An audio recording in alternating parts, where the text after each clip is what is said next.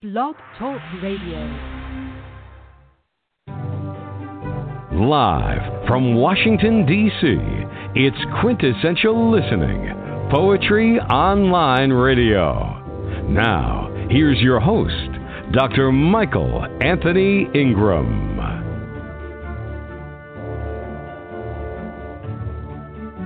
Good evening, everyone, and welcome to the program. I am Michael Anthony Ingram, and tonight we're celebrating 100 episodes. This is really an exciting time for the program. We've had opportunities to interview 100 people, and personally, I've learned so much. I've learned what poetry is and what poetry can do. So what I'd like to do now is introduce someone that's very close to me. She's an incredible poet. Her name is Linda Embler. Linda, you're on. Thank you. First of all, big honking congratulations. I am so proud of you, and I'm so proud of the show. You have done a tremendous job, and you have had some of the coolest people on your show. I'm just in awe every week. Thank you. Keep it up. Keep it up. Will do.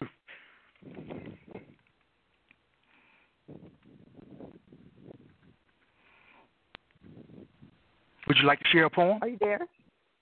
Sure. All right. Sure, I will. Yeah, please do. Okay, I'm going to share a poem from. I have just published the second edition of my very first poetry collection called Big Questions, Little Sleep, and I'm going to read a poem from that. It's called If Only. As Tantalus pleaded, all only ever out of reach, so shall I. For the alchemy of properly positioned syllables, the perfect mathematical equation of sounds whispered out from a broken heart that allows me to have that one last minute again before you take your last breath. As Garbo bid from well-lit corners of her stage, so shall I, to get that perfect retake, the best possible script written, delivered in most dramatic fashion to recreate the final scene, to assuage my grief at the stunning irreversibility of your death. That's the end.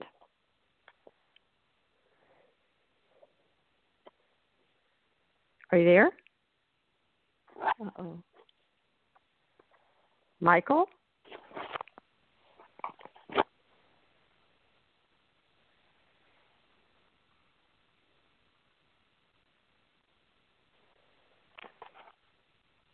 Michael?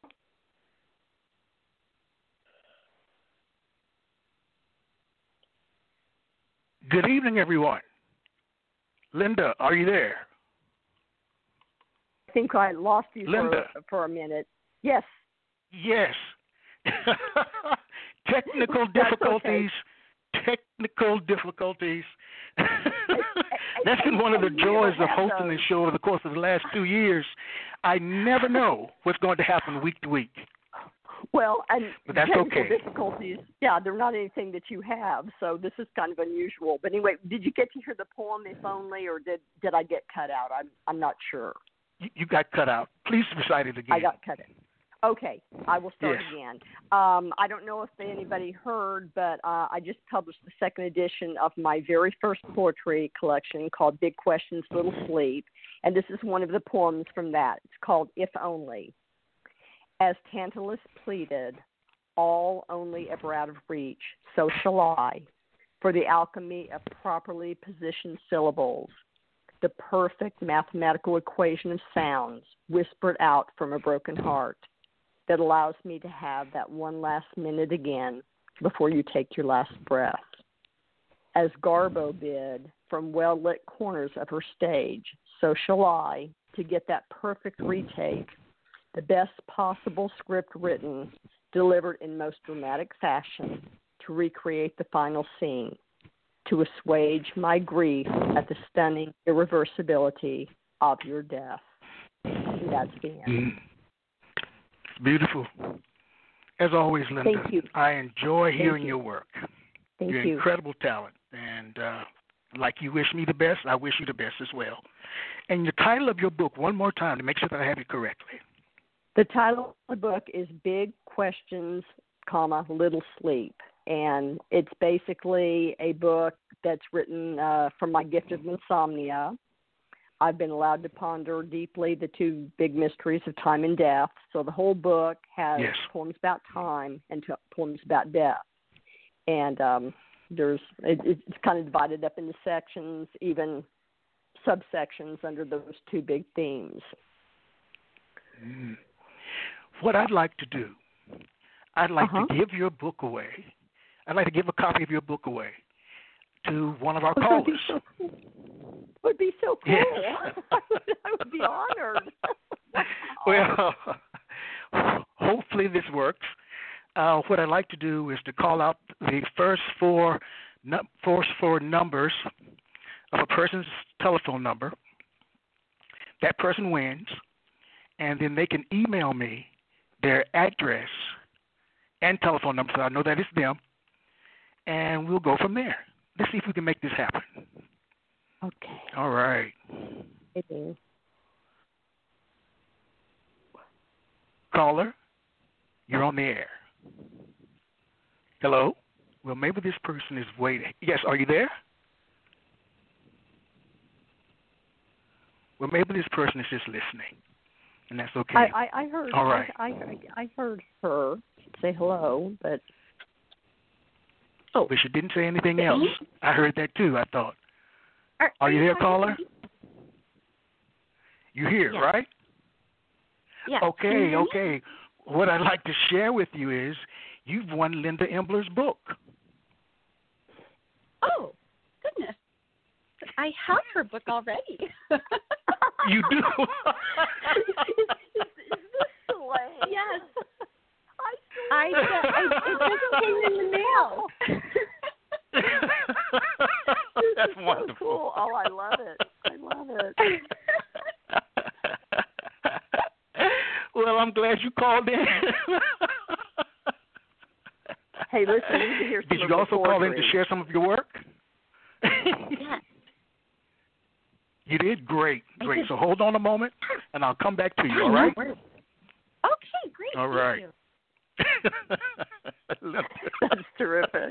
You are so popular, Linda. You are so popular. I love it. All right, let's see who this caller is.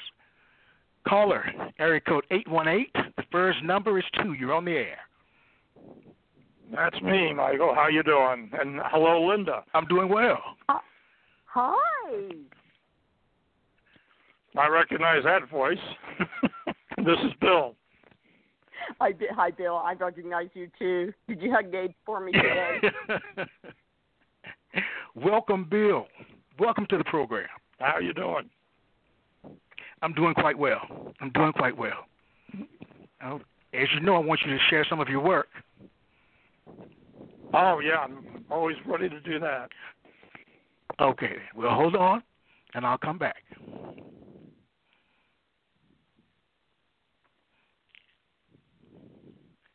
There's another poet here. His name is Jesse Ellsbury. And I'm wondering, Jesse, whether you'd like to share some of your work. Yeah, I picked one out. I guess it starts off a little bit emo, but it ends up a little bit clever. The blackness of my vision is obscured in the sun. The venom in my blood has become too thick to run. Seats on the train of life are all unoccupied, but the usher needs a ticket to let me go inside. But all the seats are empty, I cried out helplessly. He just said, "I'm sorry, sir, it's company policy." I went into the office of a firm called Mr. Lee & Son. I asked the clerk what they made. She told me little ones. I asked, "What do employees need?" She just said, "Good." I told her I wear Levi's. She said, "Good enough for me." I asked if I was the son of Mr. Lee. She asked if I was the son of Mr. Lee. I said, "No, I'm an Ellsbury." She replied, "I'm sorry, you have to be named Lee, company policy." Eventually, I died and went to heaven for eternal rest. And sitting at the pearly gates was Peter at his desk. I said, "Hey, St. Pete, I hope things are going well." He answered, "They are for me, but you should be in hell." I declared, I'm not a sinner. I'm as pious as can be. Peter said, I know you are, but it's company policy.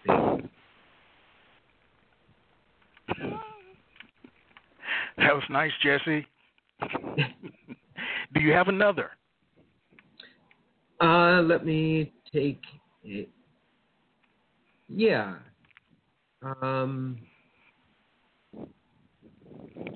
This one's also a little bit offbeat.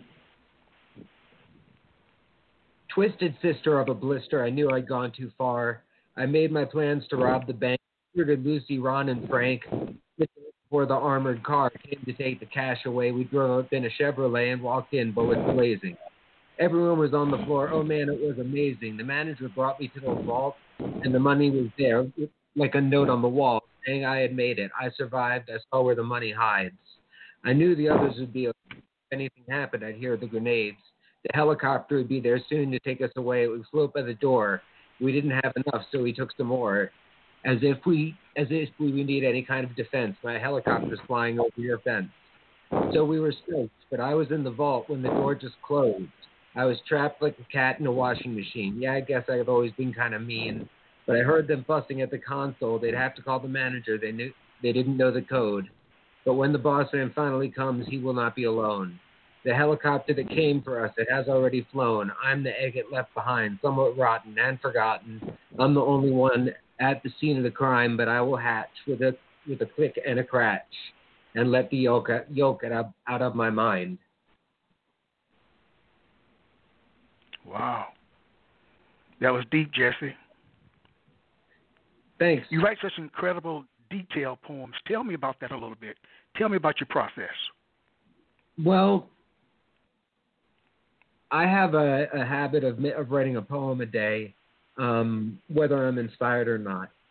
And typically throughout the day, there's at least one idea that I could write down, one quirk of society that I could poke fun of, one clever phrase that could, set off an avalanche of rhymes. And, I think everybody has these flashes that go through their mind. It's just a lot of people are not either disciplined enough or don't think it's worth their time. But, I think interesting. In order to write down anything clever that you hear is always good practice because you never know what you're going to encounter. Well, you will be a guest, as you know, on the program October 14th. And then if anyone wants to hear more from Jesse, he'll be here tonight, but he'll also be a guest on the show on October the 14th. Thank you, Jesse. Thank you. All right. I'd like to bring in another fantastic poet, Mr. Bill Cushing. Bill. Oh, thanks. How are you doing? You're on the air. I'm doing good. Okay. I'm hanging in there. That's good. That's good. And I'm sorry we didn't get to meet in person there, but things got in the way, as they say. Yes. Yes, things have changed a lot. This is the new normal. Yeah, really. Yeah. Let's hope not. Anyhow, I guess, I don't know, how much time do I have? 1, 2 pieces? Well, I think what's going to happen is we're going to spread them out throughout the course of the evening, over the course of the hour, so save some for later. Okay. Or just 1 or 2 right now. Okay, sure. Well, then why don't I do this one? This is actually, I think I've read it on your show before. It's in the book, and it's the first serious poem I wrote. And the title of the book?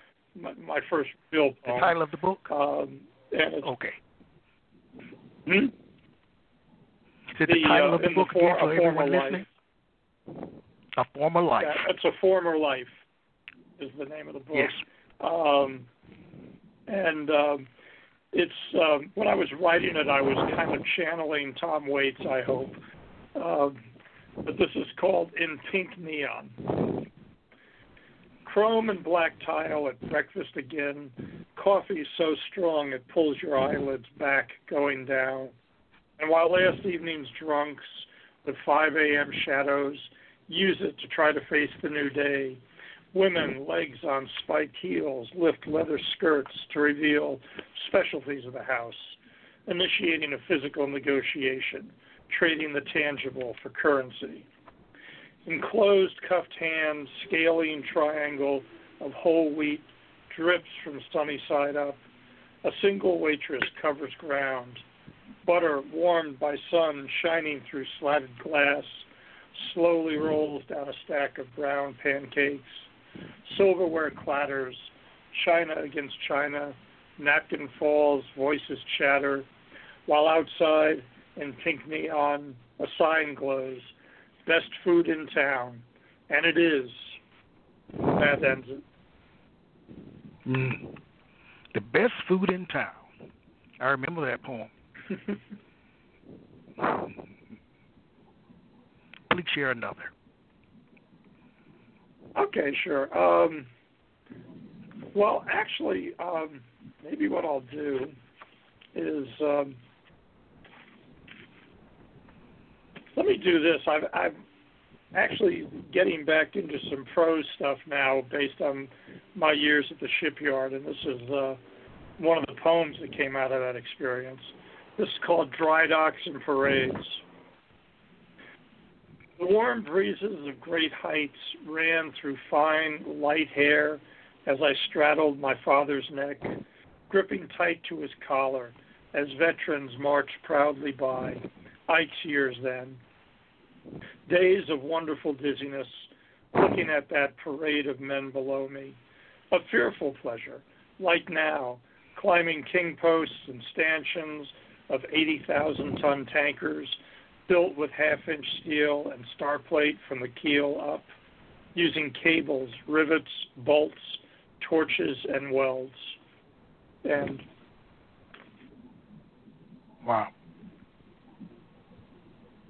You write so well, Bill. Tell me about your process. It's all over. It's hit or miss. I think Okay. I take a lot of notes. I'm a believer in journaling.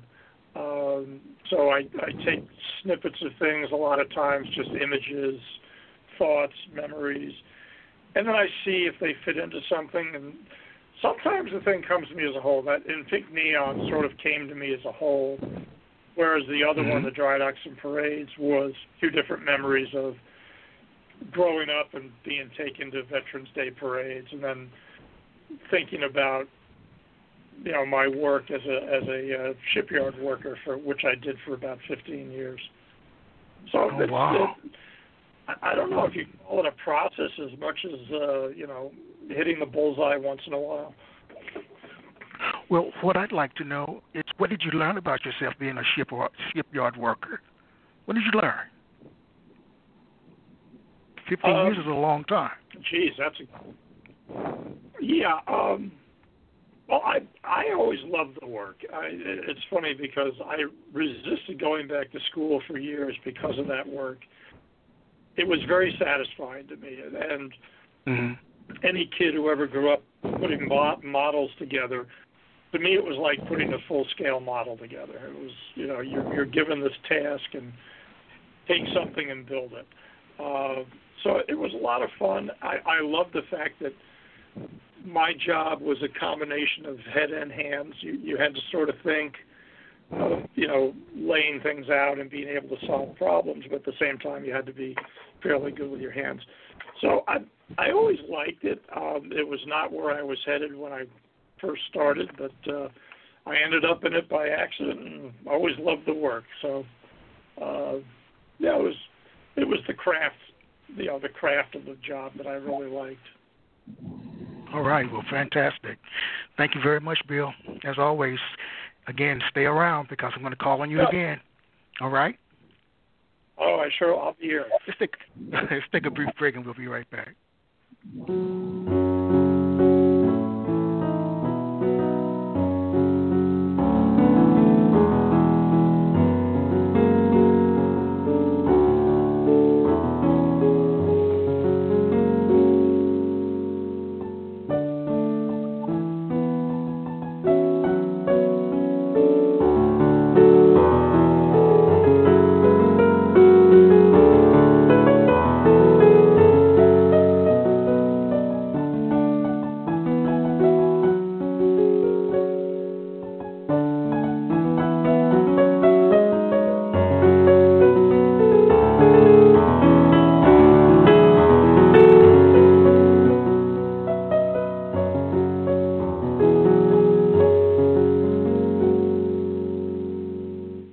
back. My name is Michael Anthony Ingram.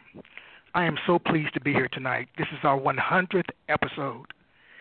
One of the things that I've learned about this show is that anything can happen, and it usually does. So I'm glad to have good people here with me tonight. This is important, and it makes me feel really, really good. I'd like to bring on someone right now.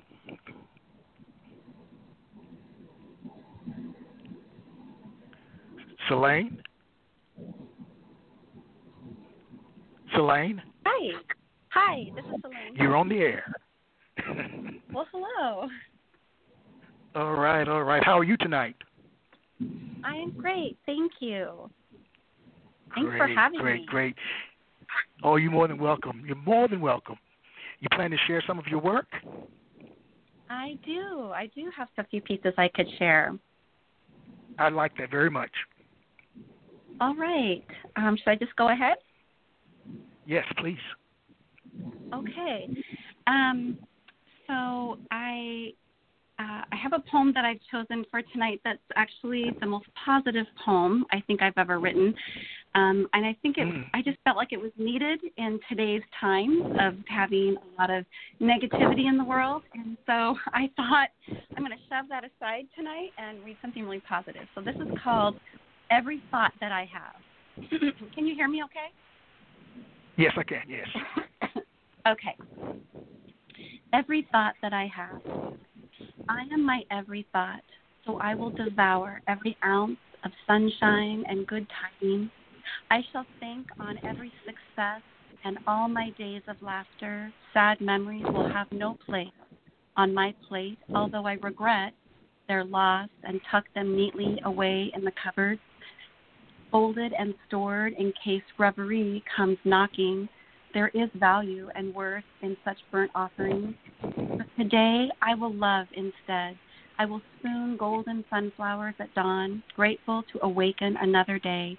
I will knead childhood memories into smooth, round dough, bake bread in the hearth of my soul. Let the scent permeate the air, reminding me I have become every thought that I have. That's beautiful. So that's one of your lighter pieces? Yes. Well, it was a happier piece. It was a happier piece. A happier piece. Yeah. Tell me about your process. How does it work? I am really moved by things I see, things I feel. So, for example, I take a lot of walks. It's hard for me to take a walk around the block without taking pictures of a gazillion things. It could be a flower petal. It could be, a weed growing through concrete. It could be anything. I can hear the wind through the trees, and I just feel it. I feel the words in my soul, and I just jot them down. So I guess I think poetry just sort of finds me, and I do kind of like what Jesse mentioned earlier. I try to write every day, and so sometimes I can create things out of that. All right. Well, what I'd like you to do, can you share one more? Sure. I have one. Here's one. This one's from a book. My book. I have a poetry book called Colors Collected, and this is from a vacation. Is it available on Amazon? It is. Yeah. Okay, great. Yeah, it's called Colors Collected, Poetry Inspired by the Hues of Life. And this poem is called, this is just a nice poem that I wrote inspired by the hills of coastal Oregon on a road trip down to California. And so this is called These Hills of Coastal Oregon. Worn from the day, these hills, with their round-topped blankets, golden green, lay quiet, sun-drenched from summer. Contrast to vibrant mornings, these hills awaken with fervor, frantic and reaching, rays of splendor, bursting wildflower blue. Brimming in ardor, these hills pulse, their spirits dance, roots curve and flow under sky, then settle down with setting sun, alive and well fed. And that's it. I lived in Oregon, and I could see that. Oh, yes. I love that.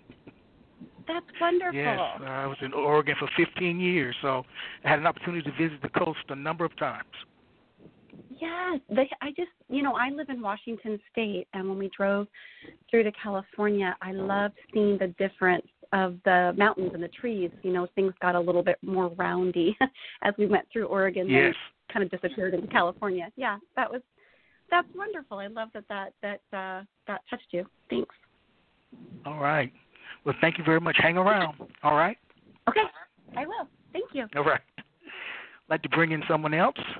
Area code 774. The first number is 2. You're on the air. Hello, good evening. Can you hear me? Hello? Hello? Hello?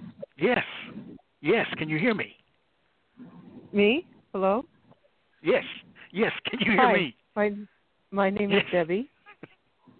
Hello, Debbie. How are you? Good. How are you? I'm quite well. This is a wonderful, wonderful night. It is. It's a little warm here. I'm in Massachusetts. Okay.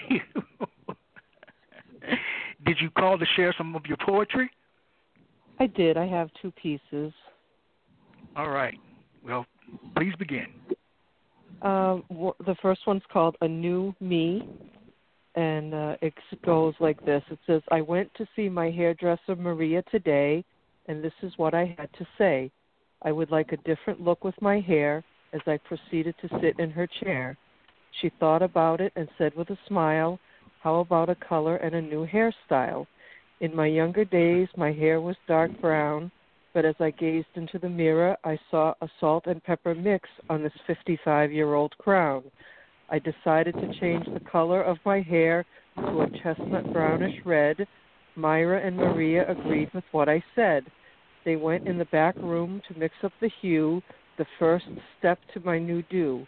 Rubbing the color on my head didn't take very long, but it sure did smell strong. The timer went off and it was time to rinse the chemicals out. I had confidence that the color would look perfect, without a doubt. Maria brought out pictures of hairstyles for me to see and showed me one that she thought would look great on me. Now she started to cut my hair, giving it style and flair. When she was finished, I looked in the mirror and was amazed at what I saw, so much so that I dropped my jaw. Even though it cost me a bit, it sure was worth it. I like that. I wrote that on the way to the hairdresser's that day. It just kind of fell all into place. Very nice. Very nice. Please favor us with another. Okay. The other one, I'm just pulling it now. I'm just trying to do it smaller here so I can read it.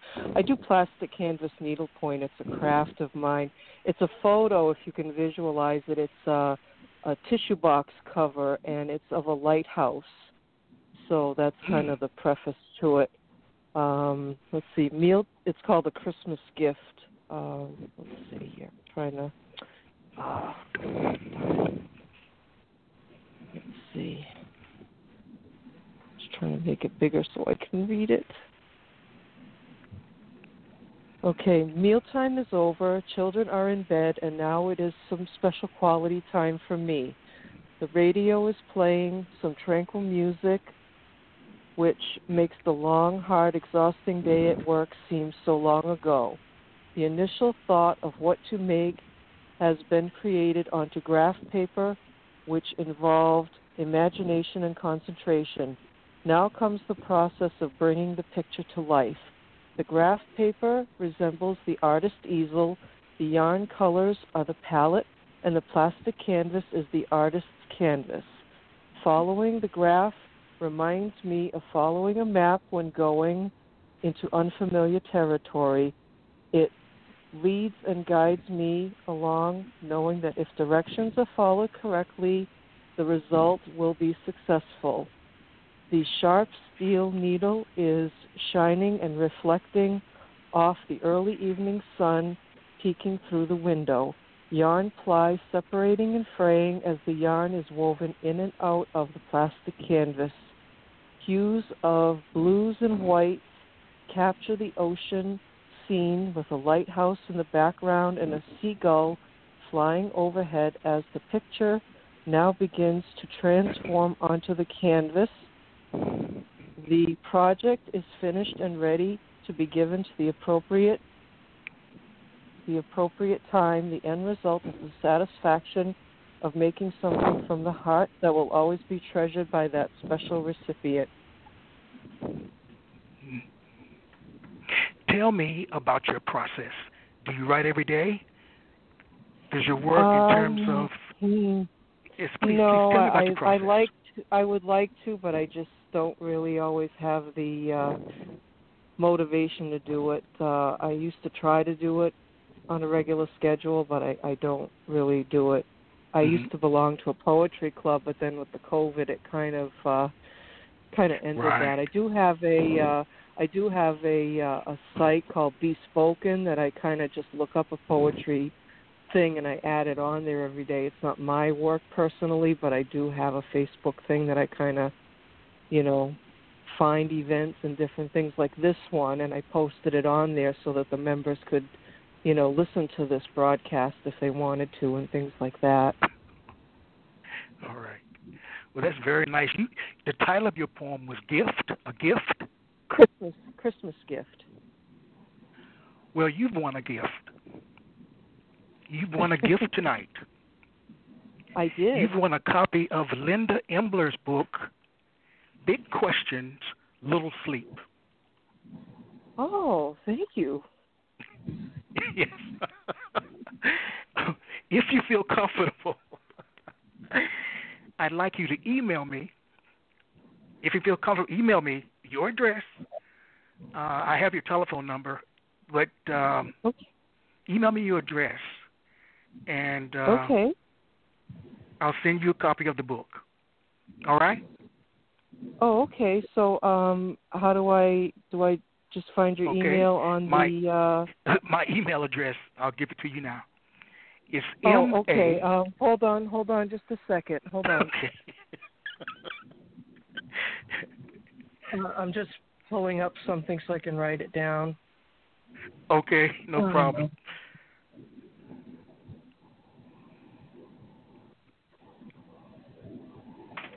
Okay, go ahead, please.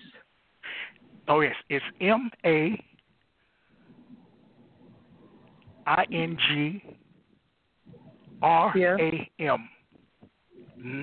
at gmx.com.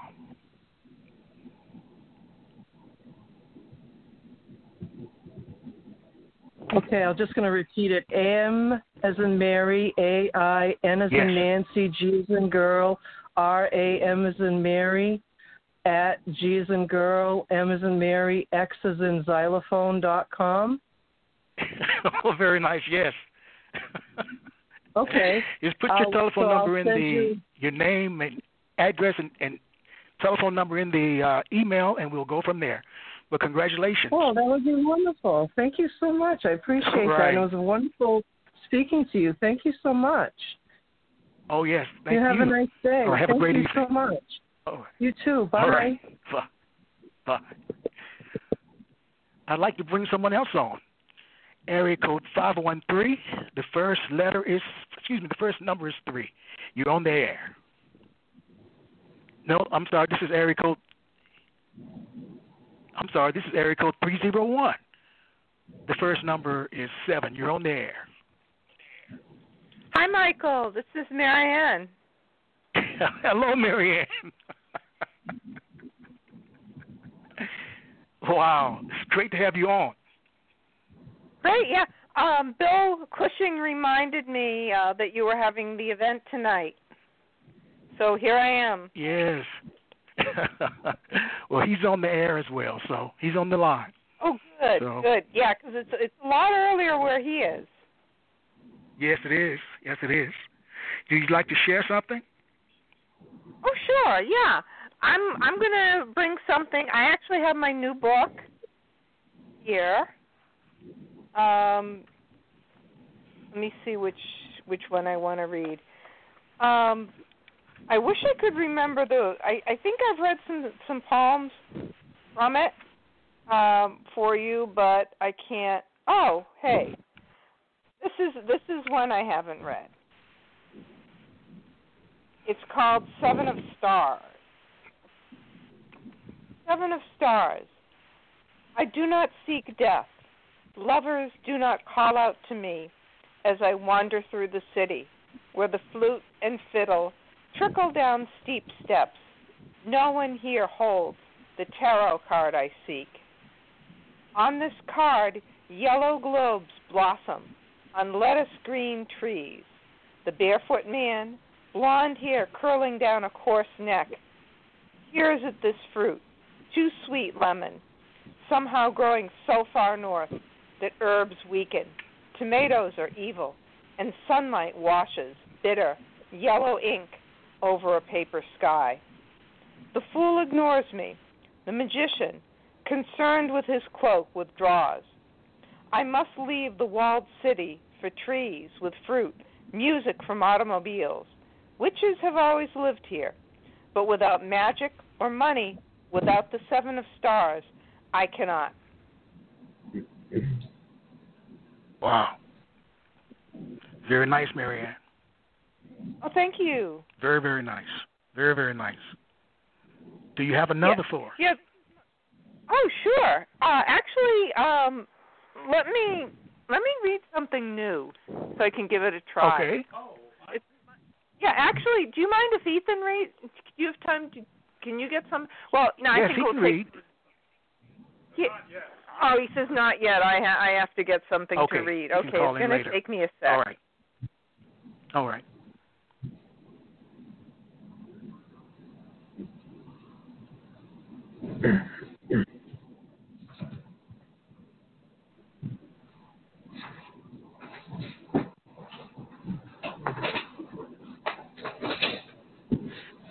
As we're waiting, I am so pleased that we're here tonight. These last 3 years it's been a lot. But this has been one of the most fulfilling experiences that I've ever had. Talking to people, interviewing people, finding out about their process. It's been incredible. That's all I can say. It's been incredible. All right.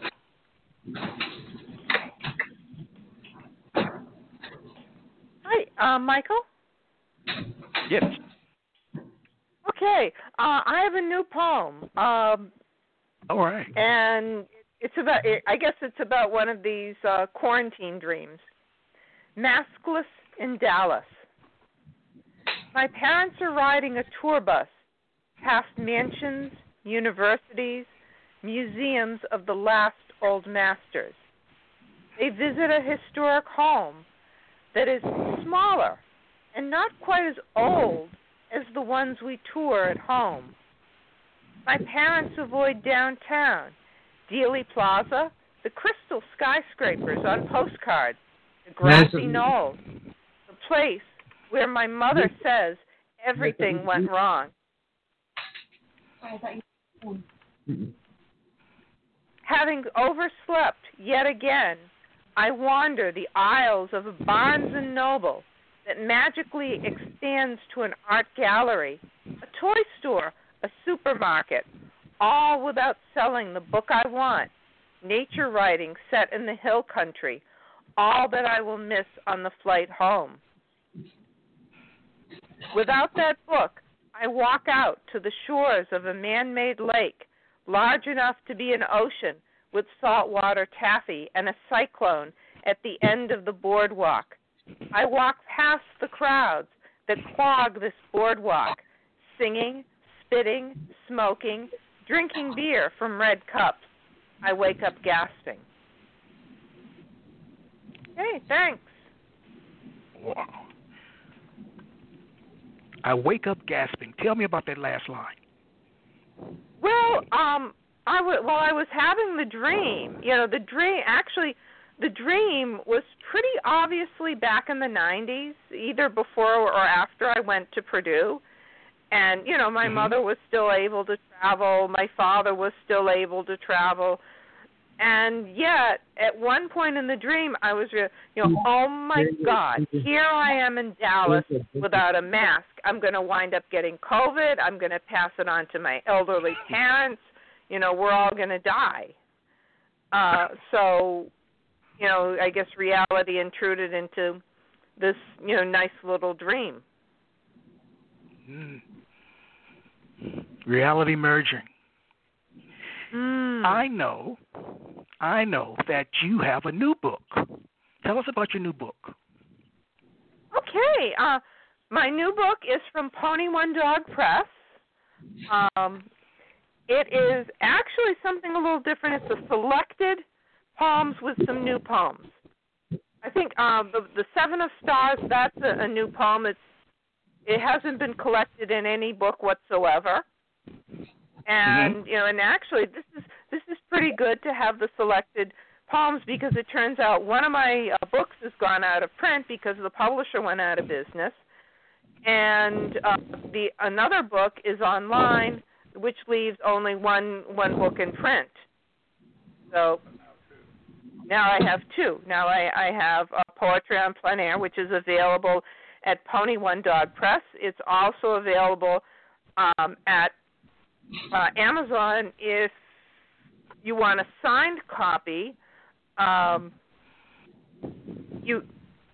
guess my email. You can email me. All right. Or they can email me, and I can give the information to you. Yeah, that'd be good. All right. Well, thank you, Marianne. You're a fantastic friend of the program, and I really appreciate you. All right. Great. Yeah, I appreciate it too. I wouldn't be here without you. Okay. All right. Thank you so much. Let me pass it on to Ethan. Well, we've got one more person, two more people ahead of Ethan. So I'd like to bring those people on first. All right. I already read two. I don't know if I'm going to go there. All right, area code 513. The first number is 3. You're on the air. Blessings. This is Mr. Romeo Dinati. Hello? Congratulations. Yes, can you hear me? Well, thank you.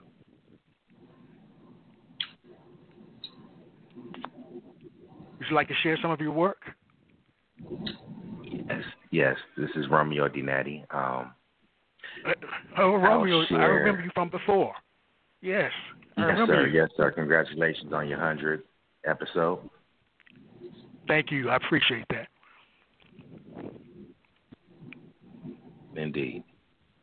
Okay, I'll go ahead and share a piece. The piece I'll share tonight is titled Lost. I ask that you lend me your ear so I can touch your mind, feel your heart, and enter to your soul with my thoughts.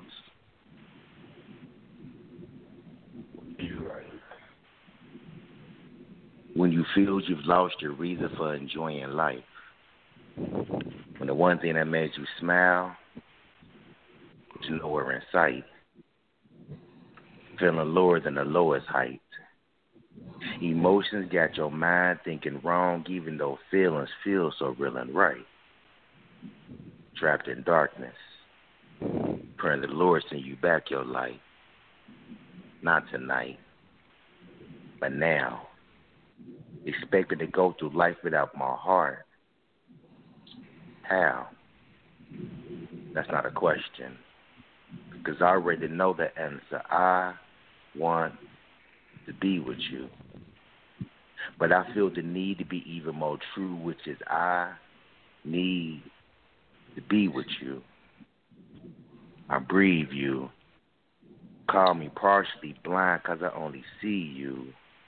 When a man loves, he professes his love for his love, for her love. So that's what I'm here to do. I want to love you. Each and every second in the days of my life, I want to love you more than a husband could love a wife. And if that's impossible, then I want to love you enough to give up my life, to give you life. So the truth is I would die for you, but this truth will never die. I live for you. That's one of the reasons I do what I do when I'm doing what I do when I do for you. I want to love you.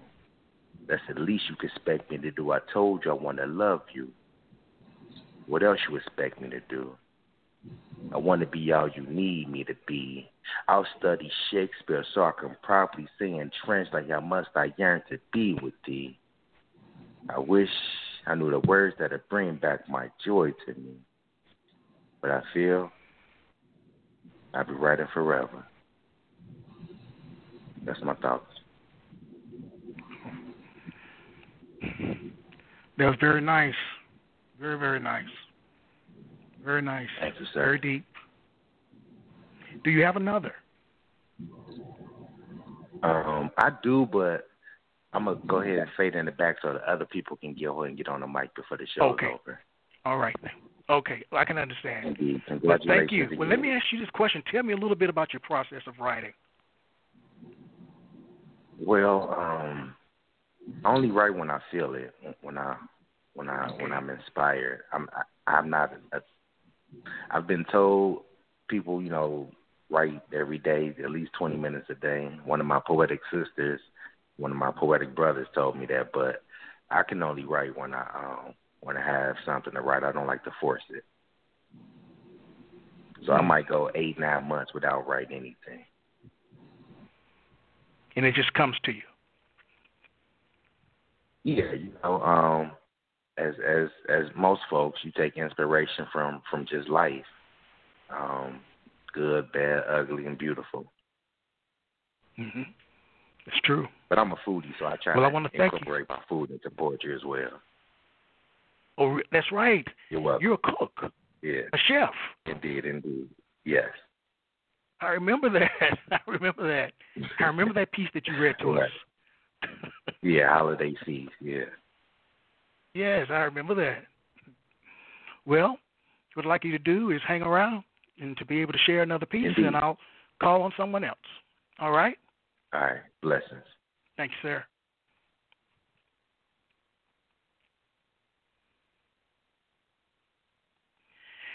Area code 301. The first number is 6. You're on the air. Michael, how's it going? This is Lewis. Hello, Lewis. How are you, sir? Doing well. How about yourself? I'm fantastic. Everyone listening, Louis Furman was my very first guest 3 years ago. He was the very first person that I asked to be on this show. And I am so glad that he's back with us tonight to share another piece of his work. I want to thank you, Louis, for believing in me enough to say yes all those years ago. So I'll always be indebted to you. Of course, and likewise. I've told you this multiple times, but you are definitely one of my favorite poets and just people in general. You're a great dude, and I appreciate it was, like I said, to be asked to help you start up that first show, and it's an honor to be back here again tonight. So, man, definitely appreciate you, man. Well, fantastic. Please share a poem, Louis. Sure. All right.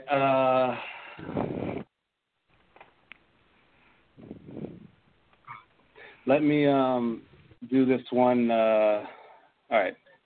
This is called American Pie. My flow is in the pocket like Tabby Benet. I'm riding like cabriolet. I drop the top back to let the sun in. Wait, those rhymes were supposed to start a flow case of braggadocio, but then I remembered that Stephon Clark just got shot in his grandma's backyard a rack of times, and while unarmed by 5 a whiling as they so often are, and we are so off on our utilization of our energies, letting our attention get misdirected with these. And what's a democracy if the citizens ain't participating? Nothing. It's non-existent. And in this richest nation in world history, there were still millions of people with barely a pot to piss in or a window to throw it out of. As they say, onlookers look at this like, hey, the chips fall as they may. If they ain't pulling themselves up by the bootstraps, and let them eat cake. It's their decisions that led to their position anyway, so to hell with them. Either that or to jail with them. Hard labor is the only thing we need their kind to contribute. Let's volunteer them as tribute, then criminalize their existence as extensively as we can, then trivialize their condition. Portrayal in the media be mainly demeaning, so they have to see in derision of the lenses through which they're seen, and then watch as this social sabotage oppresses their economics. Lock them in this noxious cycle, keep the key in pocket, because if they're focused on the struggle, scrambling for food and shelter, there's no time to pay attention to the political spectrum and get active. Gotta keep them distracted. We like the way things are stacked. We can't have them challenging our status quo. No. And so if they do make it out the gutter, bread and circus is like a mother. Keep them entertained, even let them obtain some comfort. So they got something to lose when they're thinking they got our number. Tell them if they're feeling froggy, they could go ahead and leave. And if they don't like the way things are, they could go ahead and leave. Otherwise, sit down, pick a show to binge and shut the hell up. We let y'all a little slice. Others still getting breadcrumbs. Be grateful. Or would you rather be strange fruit strung up high by an American flag hang loose, swinging from a liberty tree, an ominous ornament, a warning to nonconformists thinking it's worth it to war with us? Choices, yeah. These are the choices presented to us. The intent behind them all to leave us noiseless or voiceless, unless we stay in the realm of acceptable discourse where we can debate our society's symptoms but not the disease at its core. Hence the discord. See, what we've been going through is just par for this course, yeah. And y'all can say this ain't normal, but it really should have been expected. The less surprising this all is, the more you've been paying attention. But we haven't, have we, family? Well, there's no time like the present, and there's no time but the present. Man, if you look around, you'll see that there's nobody else here to save us. We're our own and only saviors. When injustice is the order, y'all, we must then be the chaos. That's to say the soil through which new life springs forth. Even Jesus said he brings swords and not peace as recourse when fighting holy wars, where the goal is to empower souls to save themselves. Each one teach one till all escape from their hellish selves. Whatever form this prison takes, prison break. From as an individual and as a collective, freedom ain't won by election. It's realized through initiative. Where is Lincoln in history without abolitionists? Man. Where is Lincoln in history without abolitionists?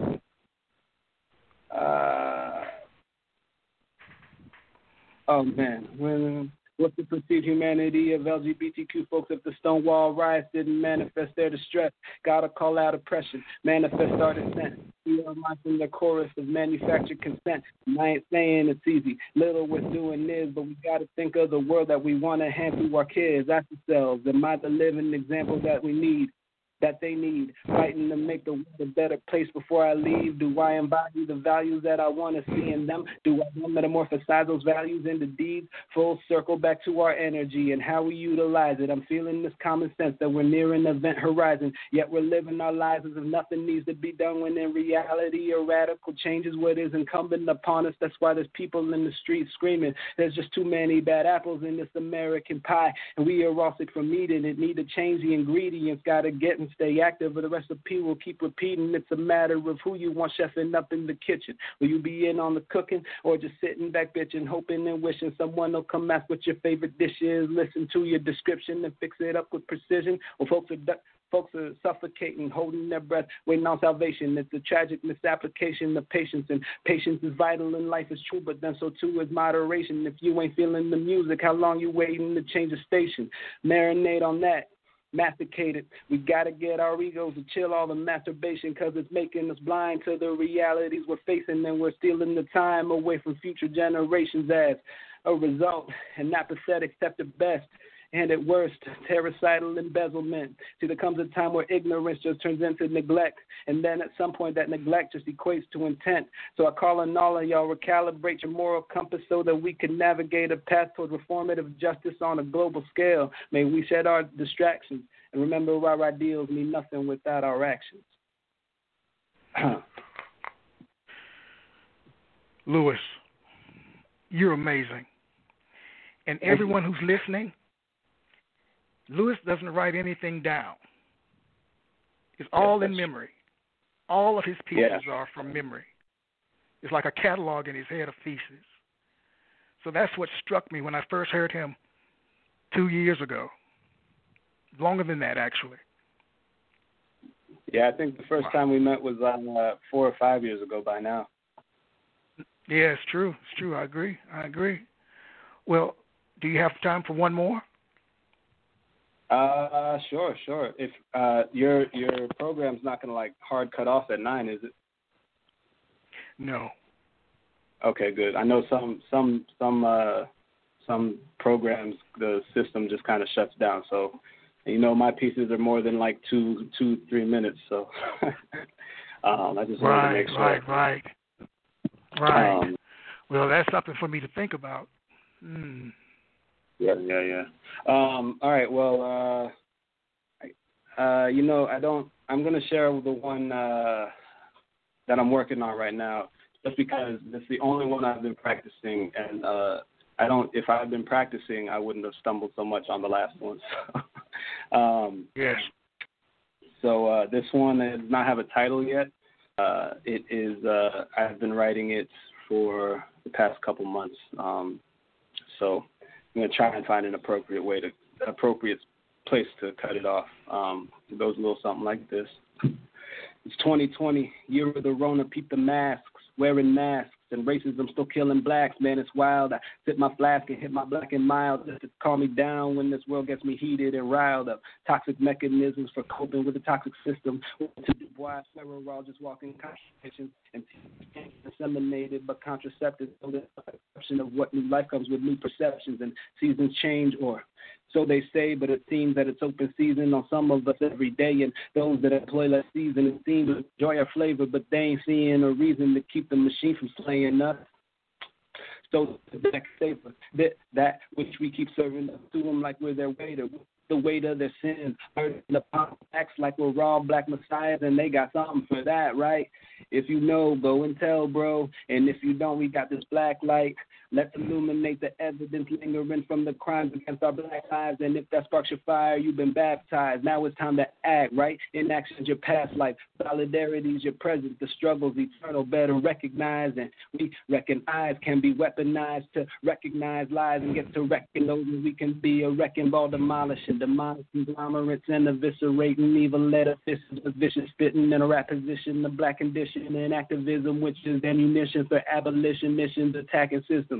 There's apparitions possessing governmental positions. This house is haunted. We picking exits or exorcisms, or just more submission to sadistic intentions, which privileged witnesses dismiss with a complicit indifference. Or maybe those are Mr. Willis to our Haley Joel, trying to grasp our affliction like it's not what we told. And for their lack of attention, they do not see their role until upon reflection, some revelation shakes up their soul. Well, I hope that epiphany is traumatizing, because if it don't stay on your mind, you'll just fall back in line with the status quo, where movements are only moments of those with low emotional composure causing commotion. Now, come on, let's move with emotion and move beyond these constructs that cause the social corrosion towards some more cohesion. Unless that isn't your goal, if it isn't, just let us know. We'll be happy to mind our own business. Just leave us alone, because you ain't since you stole us. Still today, your patrollers come to fill these slavery quotas. Still, they brutalize us. Still, they terrorize us. And all that rises along with colonizers, gentrifying. Listen, y'all, America's never been monolithic, and it's always contradicted. It's mythical, moral ethic. So when I hear it said that we've never been more divided, I reply with a reminder, we've never been more connected. I'm going to cut it off there for today. All right. Thank you, Lewis. What I'd like to do is to offer you a gift. Oh, sweet. It's a book by one of my colleagues. He's on the air, actually. His name is Bill Cushing. And the title of the book, poetry book, is A Former Life. And because I have your information, let me bring Bill on. Okay. I appreciate it. Definitely. Oh, I'm here, Michael. Okay, Bill, you're on the air. The person who will receive a copy of your book is here on the air I as well. How you doing? I just wanted him to say hello to you. Yeah, good to hear you, Lewis. That was fun stuff. I'm a little more restrained than you are, obviously. But I'm older and more tired, so. Anyhow, pleasure to send this along to you. And if you'd like any special dedication you can just let Michael know, or you can, if you want to just contact me directly, we can do it that way too. I mean, you can just sign it. That's all right. Right. Well, great. And Louis, I'll get your information and send it on to Bill. Sure. Sounds good. Thanks. Thanks a lot, Phil. I appreciate it. And Michael. All right. Well, have a great evening. Thank you so much. All right.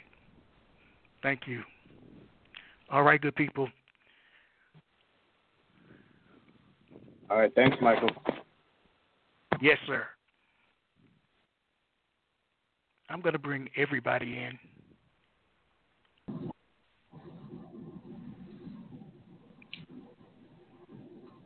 If anyone, I know that I said hang around, but I don't want to keep you all night.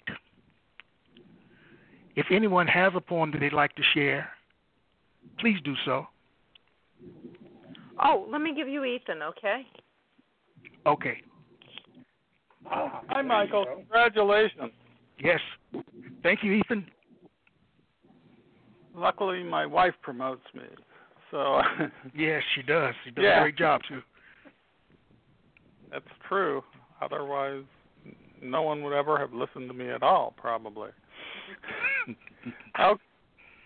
This is a lot different from the last. I can't even memorize like 2 words. My memory is very poor. I know.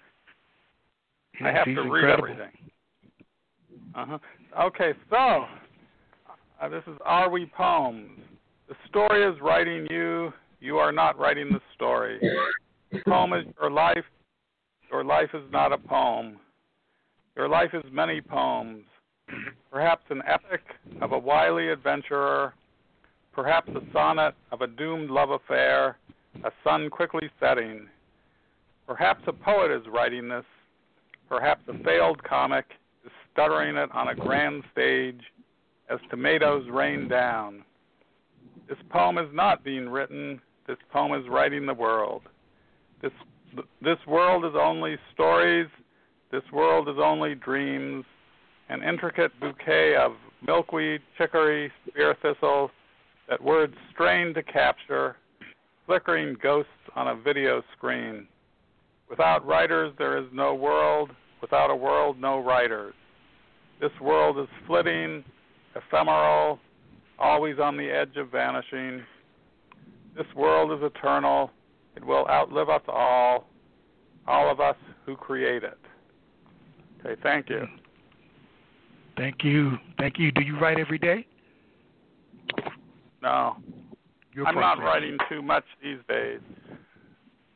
I was going through periods when I wrote a lot, but on and off, but it's more off these days. All right. Marianne, well, thank you, Ethan. Every day. During the summer, I think she writes every minute, not just every day. Oh. All right. Well, thank you, Ethan. Thank you for calling in. Thanks for 100 Michael, episodes. Yes, 100 episodes. Well, good people. Congratulations. Because I don't want to keep you all night long, because I would. Does anyone have a final comment? Michael, can you hear me okay? Big time. Yeah. I can hear you, Bill. Let's start with Bill. I was going to, there was a woman on earlier who was talking about writing workshops and such, and if I could, I'll plug something that I started on Facebook. I don't know if I invited you on. Mary Ann's on there, but we've really only got 3 people active. It's a Facebook page where people can post work and get feedback, where we critique each other. And I'll add, it's been very helpful. You know, I got some really good, useful comments about, you know, especially about the poem about. Yeah, there's only 2 of us really active. There's only 3 of us really active, but if anybody's on Facebook, it's called Poetry Writers Unanonymous. So it's UN. Poetry Writers Unanonymous. You know, so it's not poetry. Poetry Writers Unanonymous. And I set it up as a private group, but anybody who logs on, I'll let them in. And I would like to get more feedback myself anyway, and I'm always welcome. I'm always willing to look at other people's work. All right. Well, thank you, Bill. Thank you. Thank you very much. Anybody else? Any final comments? Yes. This is Linda. I know you like Linda. I know you like to go out with a bang, and I know you like a good laugh. This is short but sweet. It's called Eric, and then I will hang up. In high school, we were friends. In college, one of 3 roommates for 6 months. One of my favorite New Year's Eve celebrations was spent with him until the early morning hours right before midnight. Right before midnight, we went into a brightly lit liquor store and bought 2 pints of vodka for 50 cents a bottle. 1 peppermint, the second grape. He dropped out and went to hairdresser school where he styled wigs that then set atop styrofoam heads, and I would drive him to the school with his, quote, homework.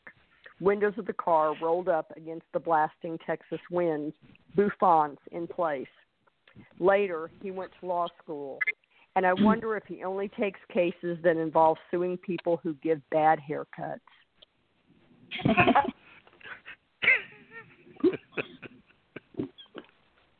Michael, leave it to you, Linda. I have a final goodbye. All right. So this is Elaine, and I just have a final poem that's really short, and I think it's a perfect good night, as just like Linda's. It's a nice little goodbye. And so mine's called Mango Moon. Oh, and thank you so much again for having me. I really appreciate it. And happy 100. Oh, yeah. Okay, so mine's called Mango Moon. Okay, Mango Moon. She's wrapping up. Long day melds with an August sunset, like seas on a still night. Immovable, slow breath, relaxed and released from the day's journey. Heels hug sandy shores, anchored heart sways, now secure to drift. To indulge in the offering, pineapple juice drips from coconut cocktails, and Mango Moon drops from a string in the black sky, bidding good night. Bidding good night. Wow. And so that's anybody else before we go? Anyone? If you need to hang up, please do so.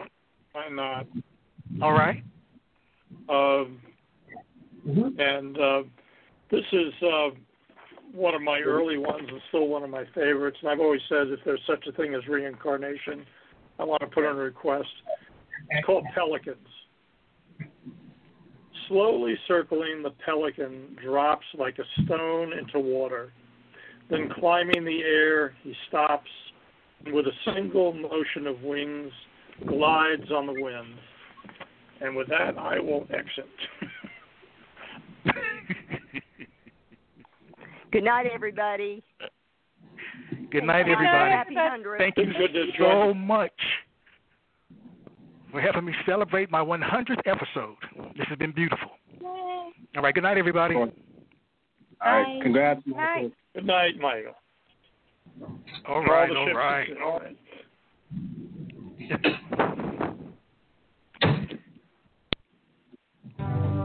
You have just listened to the Quintessential Listening Poetry Online Radio Podcast with your host, Dr. Michael Anthony Ingram.